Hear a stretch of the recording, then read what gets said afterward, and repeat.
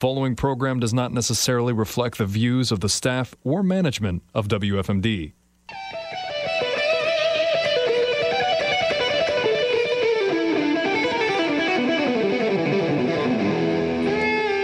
Welcome to the Faith Debate on News Radio 930 WFMD, online at WFMD.com, and on the FM at 99.9 HD2. I'm Troy Skinner. You can follow along with us on social media through householdoffaithinchrist.com. That's the easiest way to connect with all the various social media platforms I'm involved with, and connect with this radio show's page on the WFMD website through the Household of Faith in Christ website. So it's kind of a one-stop shop. If you ever want to shoot me a text, an email, something like that, you find all that information at that website as well, householdoffaithinchrist.com. We are going to be talking about something that could end up getting us in trouble with the big tech overlords.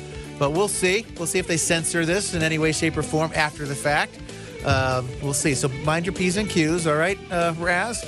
Imran Razvi is on the panel again this week. So is his son Daniel Razvi and David Forsey. All four of us are pastors of house churches. We're representing three churches. The Razvis have a church called the Church That Meets at Imran's House. David's the pastor of a church that has no name. And it's like come on down. It's like riding a horse with no name. Reference to an old 70s song by the band Air America. So I'm the only one who was silly enough to think about giving a house church a name, apparently. So anyway. All right. So a name that has meant a lot to us these last couple of years is, well, the Wuhan flu. Red Death. The what's that? The Red Death? Yes. The Red Death? The dreaded Rona, COVID-19, coronavirus, Delta variant, Omicron, I think, the variant. I'm not sure. They got all these different names they're throwing at us, and we've learned all sorts. You got them all out there. What's that? You got them all out there in one sentence. And see that?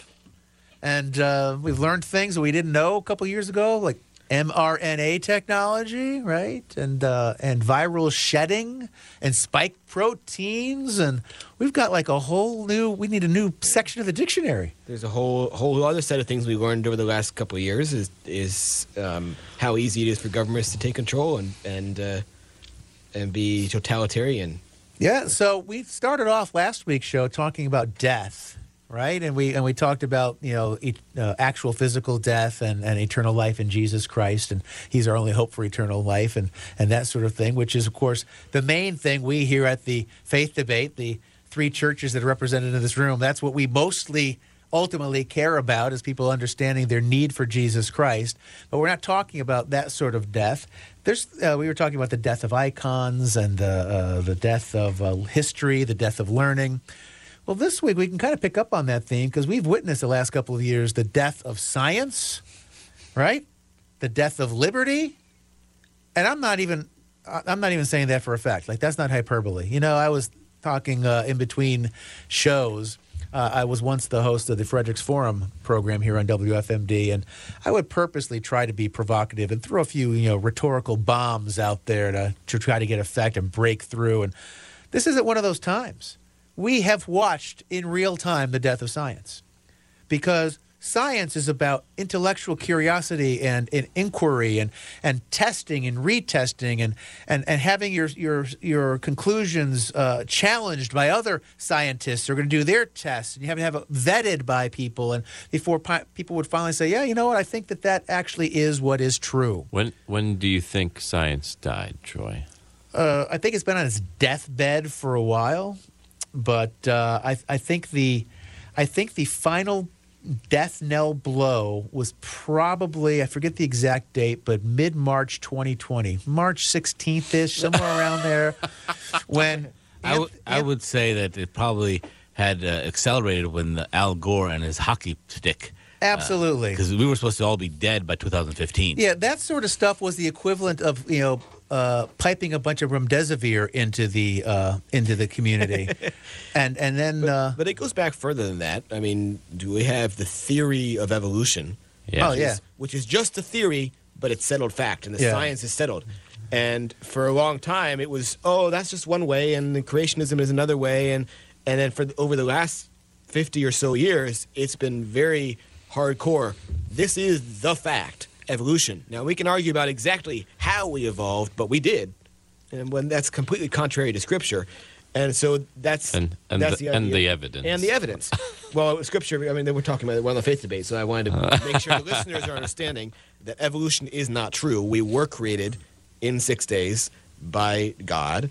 We did not evolve from monkeys. But, yes, the science is very clear. There's mountains of evidence for a creator, but the scientific community doesn't want to see that. But even the evolutionists now say, well, maybe some aliens kind of seeded this place. Well, then he's looking for Yeah, well, this is, I mean, we can do the evolution Darwinian creation thing, but I will say this, just to put a tie a knot in that. If somebody wants to be intellectually honest and examine the question of evolution scientifically, it fails the test. If you're willing to take the time, not even argue for a creator, just as a theory on its own, does it stand up? It can't withstand its own weight. It's not. There's not enough evidence. That's what I was saying. It's kind of started there. It's getting worse and worse. You know, we have man can be a woman, and you mentioned COVID. Exactly. That's the death of science. Like, DNA, like, a Y chromosome and the X, Y, it doesn't matter anymore. But I wasn't joking. I might have gotten the precise date wrong, but it was middle of March. Anthony Fauci's telling the world there's nothing to worry about. Don't wear a mask. Everything's fine. This isn't a big deal. And 1 week later, he's in front of Congress saying, oh, my gosh, we're all going to die. It's a pandemic. What changed in that week? They're making it up as they go. And he's supposedly the leading scientist on this issue of our day. Well, he's the spokesperson for science. True. Yeah, for the science. He is, right? Science. Right? Because it's Fauci is science. Right. It's never, I represent science. It's never, that's what he said, right? I represent science. They have a marketing spokesperson. If you attack me, now? you attack science. That's unbelievable. Well, you had to wait to get masks until after Fauci bought stock in mask companies. Probably. There's probably some truth to that. It says a lot when the people that you guys might have grown up watching, Bill Nye, the science guy. He's not a scientist, but that might have been the death of science. I don't know. But seriously, you can't trust any of these supposedly scientific. On Bill Nye's show, though, they had an episode about a boy and a girl, and they talked about chromosomes, and there's a difference. Wow! Cancel Bill Nye. It's on Netflix, I think, or was, but they cut out that episode from. You got to cancel. They didn't leave it up there with a warning label. Nope, they took it out. It's fake news. They have the other episodes, but they cut that episode out completely. Oh, man. But the World Health Organization, people used to be able to, or maybe we shouldn't have, but we used to feel like we could trust with the data that they would tell us. But now we come to find out they're controlled by the Chinese, and the Chinese Communist Party lies about everything all the time. So you can't trust the World Health Organization. You got the NIH, led by, up until just recently, Francis Collins. Francis Collins, supposedly a Christian, but all the things he advocates for are not very Christian, so there's not any truth there. But the stuff the NIH and the CDC are telling us. I mean, listen about the game they played the last couple of years about people who died with COVID, died from COVID, and those being interchangeable, and they're not the same thing. Right. And that was the game they were playing, because I remember famously Deborah Burke, she was a scarf lady in the White House press briefings. She was asked the question, and she said, no, the way we're doing this is anybody, when they die, we're testing to see if they had COVID, and if they did, they count as a COVID death because they died with COVID. But now you hear the news anchors, they'll say 700,000 Americans have died from COVID. From COVID? Wait a minute. You're playing a wordsmith game there, because it was with COVID, it was never from. And I'm not even sure how many of them had it to begin with. Well, the tests are so. Actually, George Floyd had COVID in his system. So I don't hear very many people arguing that he died of COVID. Yeah. But that's a good example, right? So people the science will say is dead. clearly he died of other things. And there's many others. That's just a famous example everybody knows about. But there's many others. And all of us, I'm sure, have personal anecdotes of people they know of or know personally that had other conditions. But let's talk about how this applies in our lives now, because with the death of science, that has given the oligarchs, I think last week we mentioned how we have an oligarchy now. The oligarchs, it has given them just a wide path to walk through to impose on us things that are based on the science, which isn't science at all. And so everybody's told you have to wear a mask because the science says so. Well, if science were still alive and active, that would be debunked, and we wouldn't have had to deal with these mask mandates for all this time. The social distancing, or what I like to call more better is, jokingly, I'll call it antisocial distancing. I prefer to call it personal distancing because there's nothing social about it. But you're trying to be distanced as persons, so personal distancing, I like that better. But anyway, that was a totally made-up number. It was like some middle schooler's science project or something, and they just made up a 6-foot thing, and somebody said, so there's no science inquiry behind that, and yet we all had to abide by that, stand in line. In some cases, you're going to the store, and the line was so long because everybody had to be 6 feet apart, so you couldn't scrunch up in the line. And the line's outside, and it's raining, and people are getting rained on, all because the science says you got to keep 6 feet apart to stay healthy, but you're standing in the rain. How healthy is that going to keep you? That's actually pretty good for you. But is it? Yeah. Is it good to stand in the rain? Mm-hmm. Really? Yeah. Oh, I was always told my mom, get out of the rain, you'll catch cold, you get the pneumonia. My mom didn't know what she was talking about? She was probably following the science. Probably so. That was her problem. And then these jab mandates, right? I mean, I'm not sure what they are. They're not vaccines, right? The CDC redefined what a vaccine is. So technically, by the CDC's current definition, taking an aspirin would be you could call that a vaccine because it would fit the definition. Well, it's not logical. The mandates just are not logical from a matter of science, right? So if getting this shot protects you, then what do you care if I got it because you already have it? You've already been immunized, so what do you care if I am because you're safe? If it does not, in fact, protect you, then why do you want me to get it? Because it doesn't protect you. So you can't have it both ways. You can't say this protects you, and therefore once I've gotten it, I need to make sure everybody else gets it. But the problem is the science is telling everybody it protects them when actual science proves that it doesn't, because all sorts of people who have gotten the variety of shots are still getting sick, still going to the hospital, still dying. So there's a difference between the science and science, because the science is based upon political power. It's based upon these, I think, fraudulent claims of consensus among scientists. It's become a word to end the argument, right? Meaning all the scientists voted basically. The majority says this. Yeah, or I mean, like any of the other. My side to this. Yeah, I mean, we've talked about the word justice. How that's really just used to say, like I'm in the right. Whatever I'm saying, as long as I say the word justice, well, then that means I'm on the right side, and you have to be quiet. I think, the science is just being used the same way. It's just a rhetorical device. And this ends up making life miserable because now liberty is lost. So you've got the vaccine, what are called the vaccine passports, and temperature checks and capacity limits. Like for a long time, I don't know if maybe in some cases churches couldn't be full capacity, they'd be limited capacity, and they either couldn't sing, or if they sang, they'd have masks on their face, or and then people are asking, doesn't this violate HIPAA? Like to ask everybody their shot status, isn't that an invasion of my medical privacy? And so bad things happen, and it reminds me of something that happened 500 plus years ago, when it wasn't the science, it was the church. The church says, yeah, but that didn't square with what Scripture actually taught. Right. And so there was a reformation where people said, no, we're not going to go abide by what the church says anymore. We're going to go by what God actually says in His Word.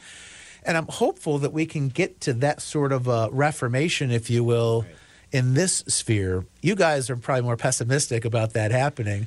No, we're very optimistic that God's coming back. Okay, so yeah. So, and you mentioned that last week, too, and I want to clarify. It's not pessimistic to say that the world is crumbling to the ground and God is judging the world. That's an optimistic thing. Read in Revelation 18 where it says Babylon is fallen and all these terrible things are happening to Babylon and Babylon is destroyed.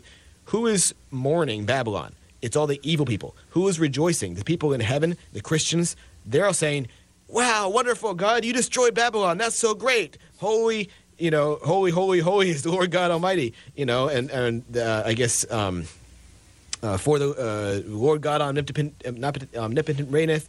All of that they're saying meant the destruction of Babylon. So that's an optimistic thing. It's a time to rejoice when God's judgment is poured out. What I'm meaning, though, is I'm talking about in terms of between now and Christ's return. What's that going to look like? Because, again, using my comparison, my analogy almost, if you will, between what's happening now and what happened with religion at the time of the Reformation, when, because I think they go pretty hand together. It was the church, the tradition of the church. You can't challenge the experts and within the church, they're much smarter than you are. They're the elites. It's very similar. It's just a different sphere of our lives. But they thought that the Pope was the Antichrist.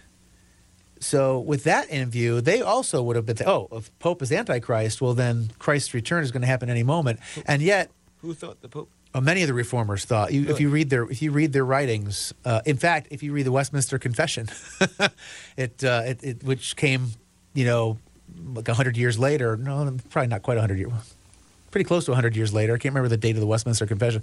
They still had language in there like the church is the whore of Babylon or something, and the Pope is the Antichrist or whatever. That's kind of was their view. But here we are, hundreds of years later, still trying to make a go of this crazy little thing we call life. So I don't disagree at all Christ is returning, and I don't disagree that it's highly possible that he will return before my next breath is completed, as far as I'm concerned, but he could come at any moment, as far as I'm concerned. Now, those who think that certain things have to play out, he maybe couldn't return for another 7 or so years or something like that, but it's a relatively short amount of time. But what if that's not accurate? What if we are here for another 50 years, 100 years, 300 years? Well, we won't be, but society will be. Do we think that there's any hope for having a reformation to get back to truth meaning something? And can the church can Christians do something? Yeah, I think there's always hope for revival, and another great awakening, or reform within the church. I'm not real hopeful, although we can certainly try, but I'm not real hopeful of Christians taking over the government and making it a Christian nation or Christian world. But I think the church can certainly we can have more converts to Christianity, more people. Actually, I think one of the things the pandemic has helped with is it's helped identify who really are believers, who is still attending church regularly, or now a year and a half or 2 years after the pandemic supposedly started, who is still faithful in the group of believers when they didn't have to. Something of a persecution, something of a persecution, but also. If, church is online now. Okay, I'll just sit at home. Oh, well, now church is back in person. Oh, well, I don't feel like it. How many people are just not bothering anymore? And how many people just caved to all the demands and everything of the government? So it's a trial by fire, and I think that's also going to encourage preaching of the actual gospel, and more people will be drawn to that instead of the seeker-friendly church that in the past, a couple of decades has been really popular. What's interesting is for years on this show, particularly in the early period of the Faith Debate's existence, we spent some time talking to people, and it was like a recurring theme for a lot of shows for a number of years, where we were talking about the grid through which you view reality.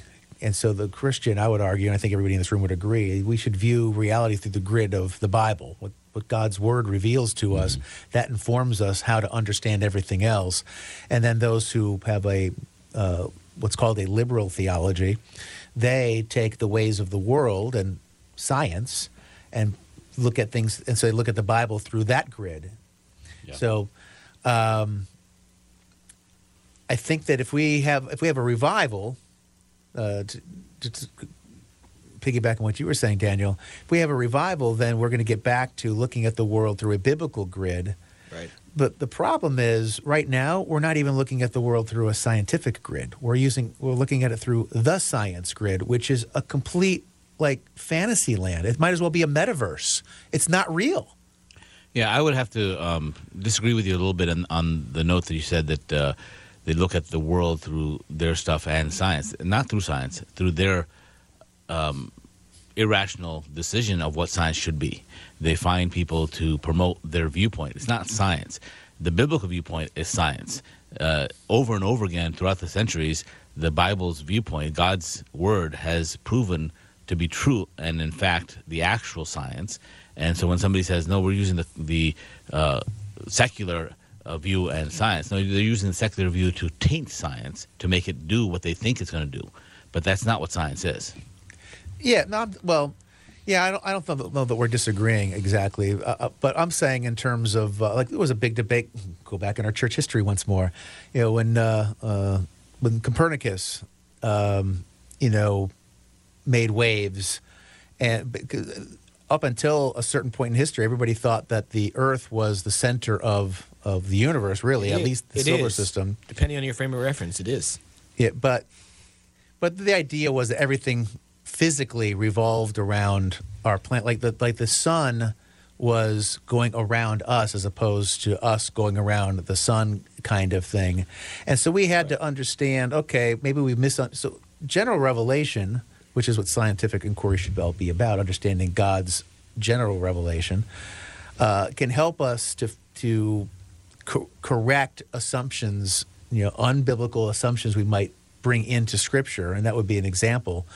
But still, the whole aim there is to try to understand what is God's word saying, and how does that inform us about what is reality. And then science helps us to move that along, helps us to flesh it out a little bit. Is that helping? You're shaking your head, Daniel. No, I disagree with the history on that, and also with Copernicus too. In some ways, that I don't want to, I don't want you to misunderstand. I don't disagree with so-called mainstream astronomy, that the idea that the Earth revolves around the sun, but it really does. I mean, according to relativity, it really depends on your frame of reference. So, the sun revolving around the Earth revolving around the sun, they're both objects in motion. It really depends on where you're standing, what is true. So there's not an absolute way to define that. But I also don't think that the church has historically been anti-science as modern evolutionists like to portray it. I wasn't meaning to suggest that. But or that they were necessarily wrong on a lot of scientific issues in the past. I'm glad that you did not bring up the flat Earth idea, because that's not something the church actually ever taught. That's more of a myth. But I think much has been made of so-called inflexible theologians that have no open mind to what science can offer, and I think that's more of a different view of history than what's actually true. Yeah, I mean, we can get in the weeds, and we only have like a minute, so we'll pick this up. Maybe we'll have to figure out. Maybe it would end up coming up naturally through a Darwinian science versus Bible kind of debate, and we would end up having some tangents and offshoots there. So we'll save it for that. Does that sound good to you guys? Sure. Yeah, I still wouldn't say science versus the Bible. I would say cultural humanistic views versus Bible and science. Yeah, humanistic materialism versus, yeah. Okay. I'm cool with that. Well, we can all end in agreement then. Yeah. So we're going to we got like a minute left, so I'll just wrap up by plugging your ministry that you have. You have a number of books I know that you've written over the years, or booklets maybe is the better way. The conqueredbylove.org. Conqueredbylove.org. What we do is we help, especially children that have gone through trauma. Any children that have those things. We have a bunch of parents that have those children that have. We have about 45 different books that address a small subject, so parents don't have a lot of time to read, but they can address one subject at a time. So instead of medicating your children, you're able to go and find out what the actual root cause is and hopefully heal children. Very good. So there you got your plug-in. That was Imran Razvi. Daniel Razvi is also here. I'm Troy Skinner. David Forsey is the other voice you heard today. You can find us online at WFMD.com, also householdoffaithinchrist.com. And I really would point you there, because that's a one-stop shop for connecting to everything related to me, the church I pastor, the show. Everything is kind of there. And if you want to connect with these guys, you can do it through that as well. So until next week, 167 and a half hours from, let me check my watch. Yep, just about right now. God bless.